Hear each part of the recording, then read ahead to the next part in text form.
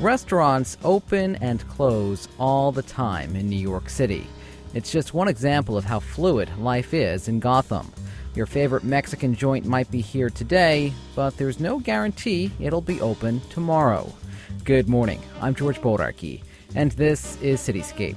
On this morning's show, here today, but will it be gone tomorrow? We'll hear about efforts to save a more than 100-year-old firehouse in Manhattan's Greenwich Village. Chat with a Brooklyn man who blogs about the city's lost history. Check the pulse of the city's mom-and-pop record shops. And find out why New York City Audubon is concerned about the future of some birds in the Big Apple. That's all coming up on Cityscape on 90.7 FM and WFUV.org. New York is a city rich in history, and there are a lot of people who want to keep it that way. Andrew Berman is with the Greenwich Village Society for Historic Preservation. The group has been fighting to preserve the architectural heritage and cultural history of the village since 1980. I recently met with Andrew to talk about the group's latest concerns.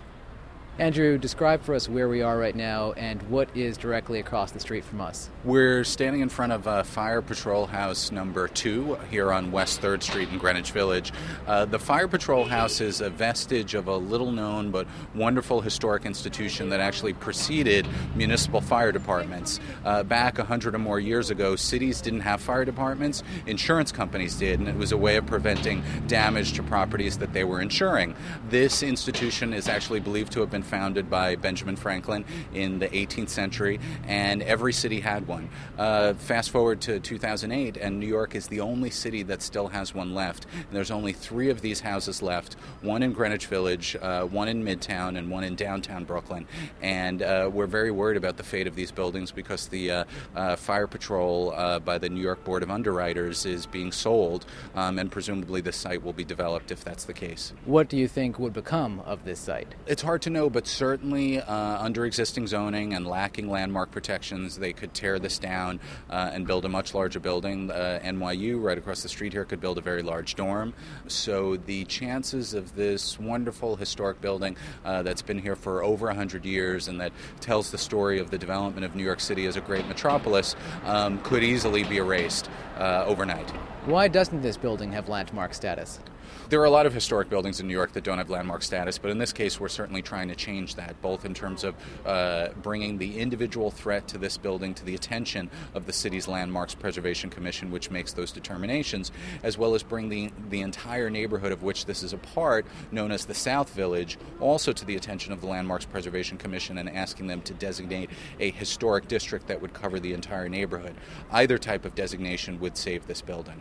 NYU, of course, is right here, as you mentioned. Now, the university has promised to be a better neighbor and to work with groups like yours when it expands. They have, and, they're talking the talk. We're going to see if they walk the walk as well. But we take nothing for granted, and whether it's NYU or a real estate developer or another institution, we really don't want to take risks with a great building like this, which it would be a shame to lose. If this fire patrol were to move out, and the building, though, was landmarked, what do you think could become of it? There's so many wonderful things that a building like this could be reused for. It would make a great theater, and one of the things that we're seeing in our neighborhood is the loss of the great sort of off-Broadway alternative theaters. It could be converted into other kinds of performance spaces, a restaurant, could even be converted into housing. But without landmark protections, what's more likely to happen is it gets torn down, or, as happened with the Sullivan Street Playhouse around the corner, you would see the entire facade ripped off and replaced with reflective glass, with a big sign saying new luxury condos going up on it. That's the result we don't want to see happen. Would you also be concerned that the neighbors here would also sell out and there goes the entire block? Sure. I mean, if this is put on the market, then without a doubt, realtors are going to be approaching the other property owners trying to amass as large a parcel as possible. So you really want to, an ounce of prevention is worth a pound of cure, and that's really what we're looking for here. Just a few blocks from here on Bleecker Street, there's a stretch of buildings that you're also very concerned about. Yes, on Bleecker Street there's a few buildings that we're really concerned about. One is an 1860s row House. The other is three buildings that were built in the early 19th century. Two of them are wooden. They were actually originally coach houses, which means that back when streetcars ran through the neighborhood and were the main form of public transportation, this is where the operator of the house lived, and this is where the route was conducted from. And believe it or not, it's actually still there, although you wouldn't know it necessarily by looking at it, but it's a great piece of the neighborhoods and the city's history, and we're worried about its future as well. Aren't there also connections to a historical painting? Yes, that building is believed by many to have been the inspiration for Edward Hopper's iconic painting, Early Sunday Morning. Even if you don't know the title, you probably know a wonderful Edward Hopper painting of a two-story structure early in the morning with the sun rising on it, with that rich red brick and the barber pole in front. It's such an image, it's such an evocative image of a New York from a time gone by. Well, in this case, it's actually a piece of New York that we believe is still here, and we certainly want to keep it here. For the people who say that groups like yours just stand in the way of progress, what do you say to them? Well, I think that part of what makes New York so appealing and why it's continued to prosper and flourish is, in fact, the character of it and the history and the many layers that are here. I mean, we could easily knock down all of New York and build a series of shopping malls and, high-rises and look like Houston. New York is never going to be a better Houston than Houston. New York, its best bet for its future is to be the best New York possible, and to do that involves holding on to those things that make it so special, so individual, so unlike any other city in New York. People who come to New York come here because it doesn't feel like the rest of the United States, because it has such vitality, so many layers, so much individuality and diversity, and that's increasingly hard to come by in the rest of this country. What would you say have been your sweetest victories and your worst losses? Sure. Well, we've had some wonderful victories. I mean, we got the Greenwich Village Historic District expanded for the first time in its 35-year existence. We got most of the Meatpacking District, but not all of it, landmarked. We've been able to get several early 19th, late 18th century federal-style houses landmarked. We're working with folks in NoHo to get the NoHo Historic District extended. Some of our defeats thus far, but, it's not over till it's over, has been the Trump Soho condo hotel, which the city insisted is legal, even though it's such a clear violation of the zoning for that neighborhood, and there's going to be a case in court next week, actually on the 27th, about that. We, at the southern end of this neighborhood, we lost this wonderful building called the Tunnel Garage, which is one of the first Art Deco buildings ever built in New York. It was this beautiful building with this terracotta medallion with a picture of a Model T or some other early kind of automobile going through the nearby Holland Tunnel. And we fought very hard to try to get the commission to save that. Unfortunately, they were not willing to. That's the kind of defeat that spurs us onward, because we don't want to see the same thing happen with some of these wonderful buildings. It's funny when you stand outside of a building like this, the fire patrol, and you watch people walk back and forth.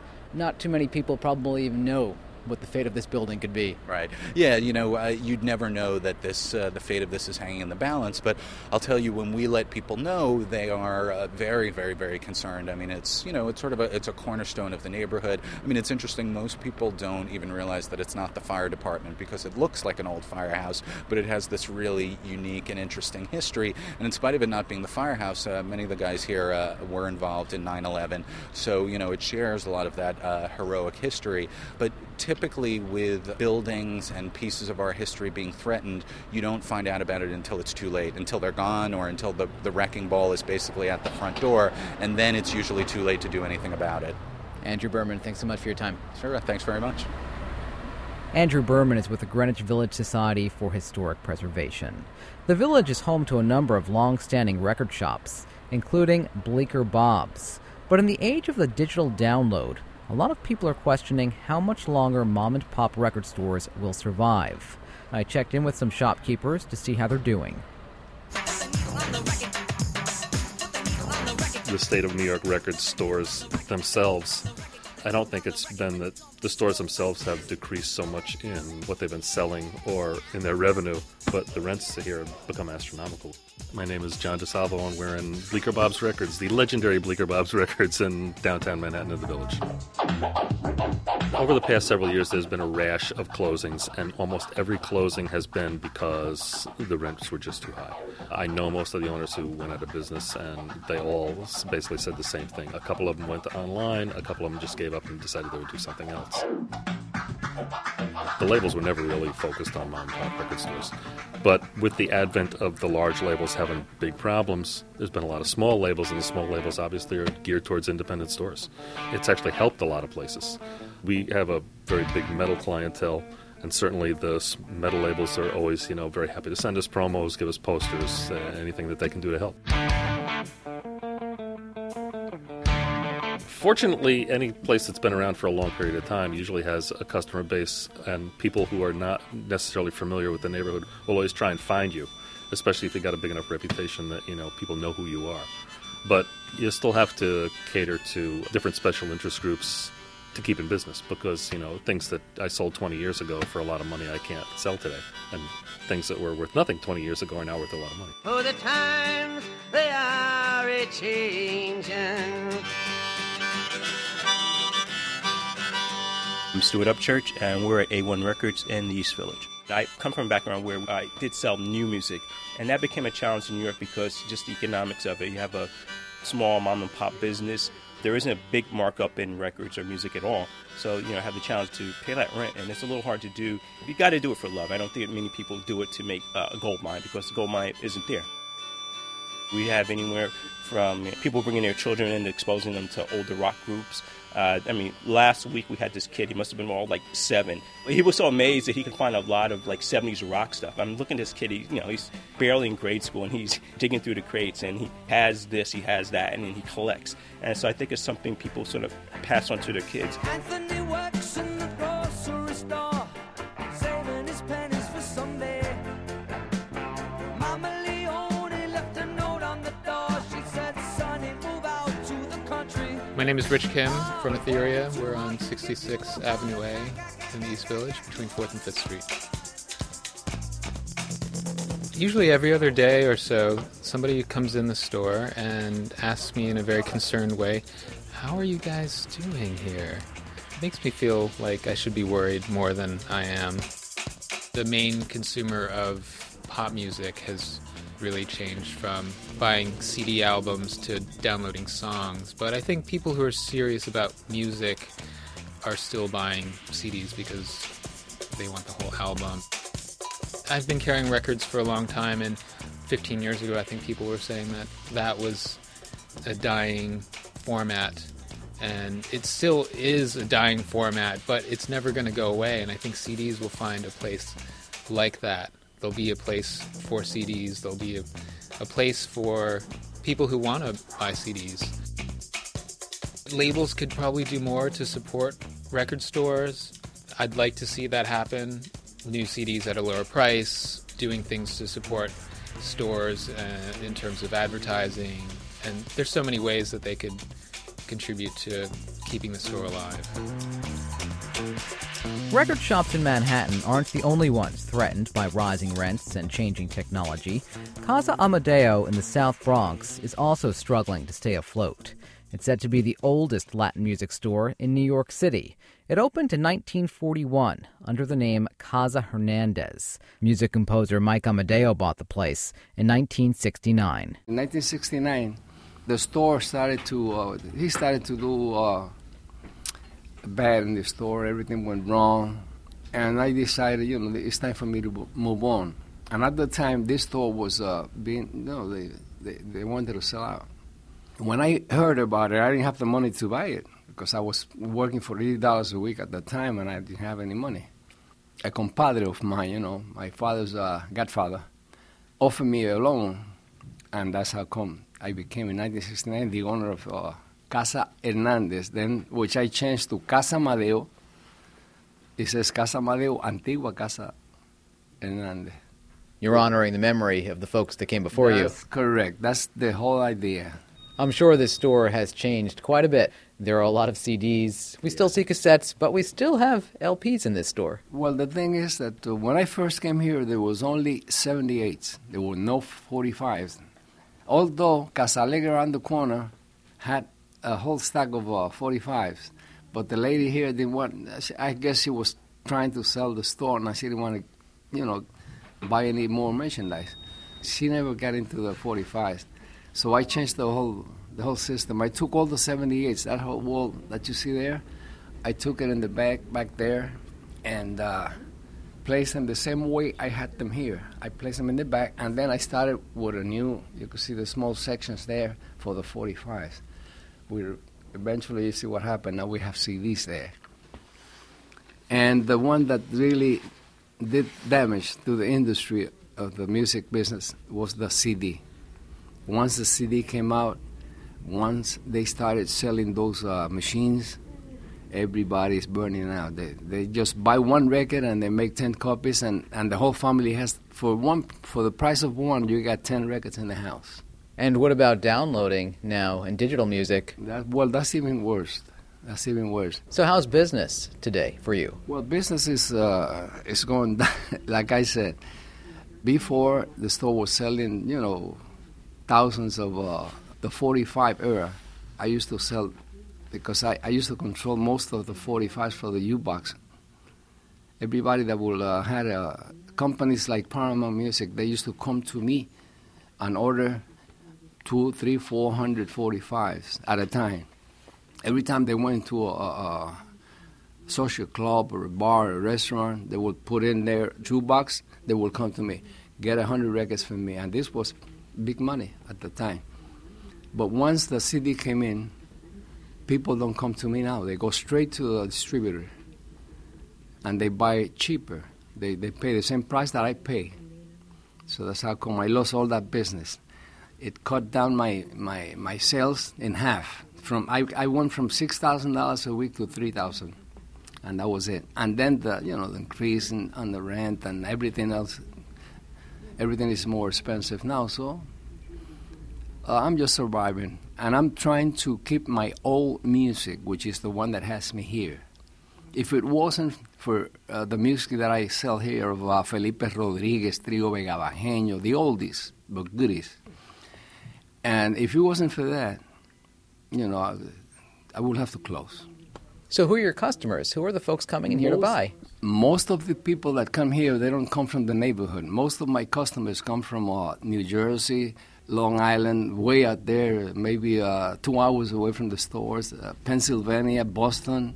When I see one of those guys walk into the store, I know that I got at least $100 and the register in a few minutes after that, because those are the people that come in here and spend their money. People in the neighborhood, they go somewhere else, I guess. Mikey, do you think it's ironic at all? You've weathered the bad storms in the Bronx. You've lasted through the 1970s and 80s when people abandoned the Bronx. The Bronx was burning.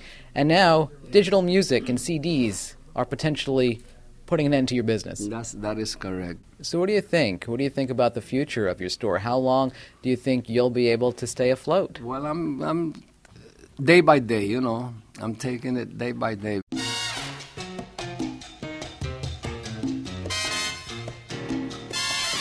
Mike Amadeo owns what's said to be the oldest Latin music store in New York City. Casa Amadeo is located at 780 Prospect Avenue in the South Bronx. You're tuned to Cityscape on 90.7 FM and WFUV.org. Whether it's a shuttered record store or a bar that went belly up, you're bound to find it listed on a blog called Lost City. I recently chatted with its creator, a Brooklyn man who goes by the name of Brooks of Sheffield. I started the blog 2 years ago after a favorite bar of mine called McHale's closed. It was in Times Square at the corner of 46th and 8th. It was this old theater bar where all the stagehands would hang out. And the landlord just sold the building to a developer who wanted to build a condo high-rise. It's there now. I believe it's called Platinum or some such monstrous name. And McHale's is gone. It was one of the last such bars of its type in Times Square. Obviously, Times Square has just changed irrevocably in the past 10 years. I was so incensed by this that I decided to start the blog to record these kind of tragedies and travesties. You maintain your blog under the name Brooks of Sheffield. That's not your real name. No, Brooks of Sheffield's from David Copperfield. It's a At one point, a man uses it to refer to David Copperfield when he doesn't want David Copperfield to know he's talking about him. So, yeah, it's a name that I've chosen because my profession is a freelance journalist, and I write for a myriad of publications. And sometimes publishers, well, they have their attitudes and they have their opinions, and they might be upset or angry by some of the things I post on the blog, and I need my employment, so I don't want to risk it. Are you a native New Yorker? No, I'm not. But I have lived here for 20 years in various neighborhoods, Harlem, Lower East Side, and then, most recently in the Carroll Gardens area. Why don't you set up where we are this morning? Right now we are outside the Brooklyn Inn. This is a really amazing old building. Yes, we're in Cobble Hill, or we're on the border of Cobble Hill and Boerum Hill. It's the Brooklyn Inn. It's one of those old-time bars that are fast disappearing, the kind, where men just went in to drink, and that's what they did. And it's got a great old wooden bar. It's got high ceilings. It's got mirrors. And it's just stood here forever. I used to have this old landlord. He was a longshoreman down at the Navy Pier, and he used to tell me about coming to the Brooklyn Inn. For the longest time, it had no sign at all. You just knew it was here. Now there's a small thing that says Brooklyn Inn, and this is the kind of place that I'm afraid is going to be disappearing. Sort of a place like McHale's, much older than McHale's, but some other places like this are in danger, like the P&G Tavern on the Upper West Side, and of course Chumley's, the old speakeasy in Greenwich Village, which kind of collapsed last April and probably will never come back again. Nobody's stepping up to the plate on that one. I was actually looking at your blog and looking at the threatened landmarks on there. You have listed Astroland, the Chelsea Hotel, you mentioned Chumley's, that's on here, the Community Bookstore, Katz's Deli, and the list goes on from there. I wonder if I should move Chumley's to the one that's already gone. Yeah, it's amazing the things that are being threatened. I mean, Astroland was supposed to close this past summer, but it got a brief reprieve. It will be back again next summer. Chelsea Hotel seems to have changed hands, and they recently got rid of the old-time caretaker, and a lot of people think that they want to turn it into, a place where expensive people live. Katz's Deli, the owners have hinted, that if the right man comes along with the right price, they could sell out. I mean, these places, once they're gone, they'll never come back. They'll never come back. I mean, and one thing that New York has over other cities in America, almost all of the cities, except perhaps Chicago, San Francisco, New Orleans, is history. And if we get rid of the history, I mean, why are we any different? Why would people want to live here? Or what's the point? If the cityscape, if the streets look very much like what you might find in, Cincinnati. Your most recent blog includes some talk about the red pasta sauce restaurants in New York City.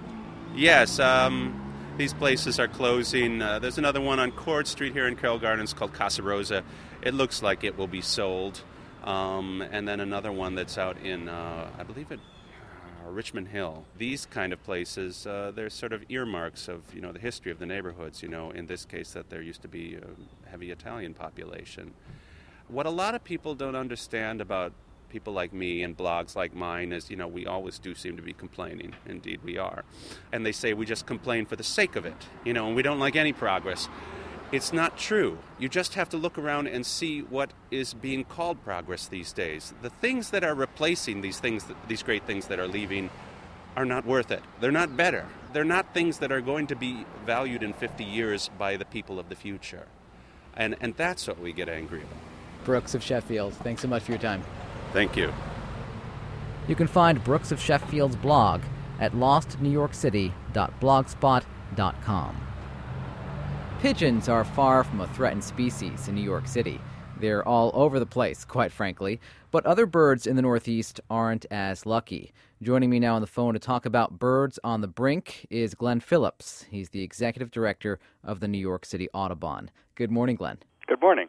How long is the list of endangered birds here in the Northeast? There are about 30 or 40 species that are in trouble. They're not all endangered. Some of them are merely threatened or declining, but they're all species that we would call of conservation concern. What does that mean exactly? Well, that means that either their populations are very small, that is, there are just a few numbers of them. For example, piping plovers, which are a federally listed endangered or threatened species, there are only about 6,000 of the birds in the world. That's not a lot. For other species like golden-winged warblers, there are over 200,000 of them, but their numbers are declining dramatically. And so, 20 years ago there were 500,000 of them, and now there are only 200,000, and that's a huge drop in numbers. The piping plover is the bird we see along the shore, right? Right, yeah, they're familiar to anybody who, or at least the concept of them is familiar to anyone who goes to the beach, because you've seen the exclosures and enclosures that protect the nesting birds. Although, because the birds are small and well camouflaged, many people who go to the beach never actually see them. Why is that bird in trouble? Piping plovers are in trouble because they nest on the same beaches that we like to recreate on. And they're particularly vulnerable because when they start nesting, no one's at the beach. So the birds arrive at this beautiful empty beach and say, this is a perfect place to nest, find a mate, build their nest, lay their eggs, and then suddenly the beachgoers arrive just before the chicks hatch. And so the human disturbance, both from people accidentally stepping on them, people allowing their dogs and or cats to disturb the nests, and also the waste that people bring with them attracts the plover's most dangerous predator, which are seagulls. You also mentioned the warbler. Where do we find this bird?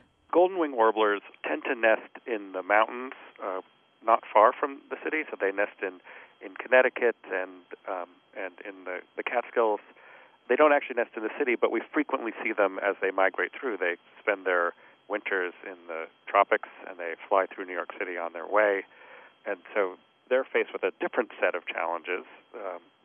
Changes to the landscape, both in their wintering grounds and in their nesting sites, have really dramatically impacted their ability to reproduce successfully. And the biggest challenge is that changes to forests, as old farms have become first scrubland and then forest, it has created a patchwork of habitat, which has allowed its close relative, the blue-winged warbler, to move into its territory. And so now the blue-winged warblers are mixing with golden-winged warblers, and that has dramatically reduced their reproductive success. What about within city limits? What are we seeing? There aren't really any endangered songbirds that nest in the city, but there are a lot of declining birds that do. The wood thrush, which is, to me, is summer in New York City, actually. Having spent my summers in parks in New York City, I come to think of summer as the sound of the wood thrush. I can't even quite describe its call. It's so unusual. They're kind of haunting melodies in the treetops. And while they're still here in New York City, their numbers have dropped from something like 10 million birds to half that. Is it a pollution problem? It's a combination of changes to the landscape at various different places. So it's not just here. Here in New York City, the loss of open space as the city has gotten developed over the last 100 years has had a pretty significant impact. The regions surrounding, the changes from as suburban sprawl has spread into former farmland and woodlands, that's impacted the success of the species. And then also, again, in Central and South America, where these birds spend the winter, changes to the way that land is used there has also impacted their success. It really matters how we as North Americans work with our colleagues in the South. The birds that I notice most around New York City are the common house sparrow and another bird. It's a black bird with white specks on it. I'm not sure of the name. Those are European starlings. Both the house sparrow and the European starling are actually they're actually part of the problem. Both those species were introduced from Europe, and by well-intentioned, if misguided people who were trying to, in the case of the house sparrow, they wanted to bring up a bird that would be better at eating all the flies that were attracted to the horse manure that littered New York City's streets 100 years ago.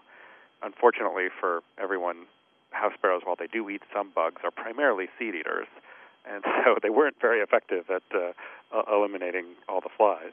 But they have now spread throughout North America, and they compete with many native species for nesting sites. And the starlings do the same thing. In fact, starlings are implicated in the decline of a number of woodpecker species. I also know that there are owls in New York City. You'll find them in Central Park. How are they faring? All owls are considered species of concern because they're very, very sensitive to human disturbance. They are easily kind of chased from their roosting spots during the day by people, and yet many of them are doing okay at the moment. Glenn, thanks so much for your time. My pleasure. Glenn Phillips is with New York City Audubon. And that's it for this week's Cityscape. I'm George Boldarchy.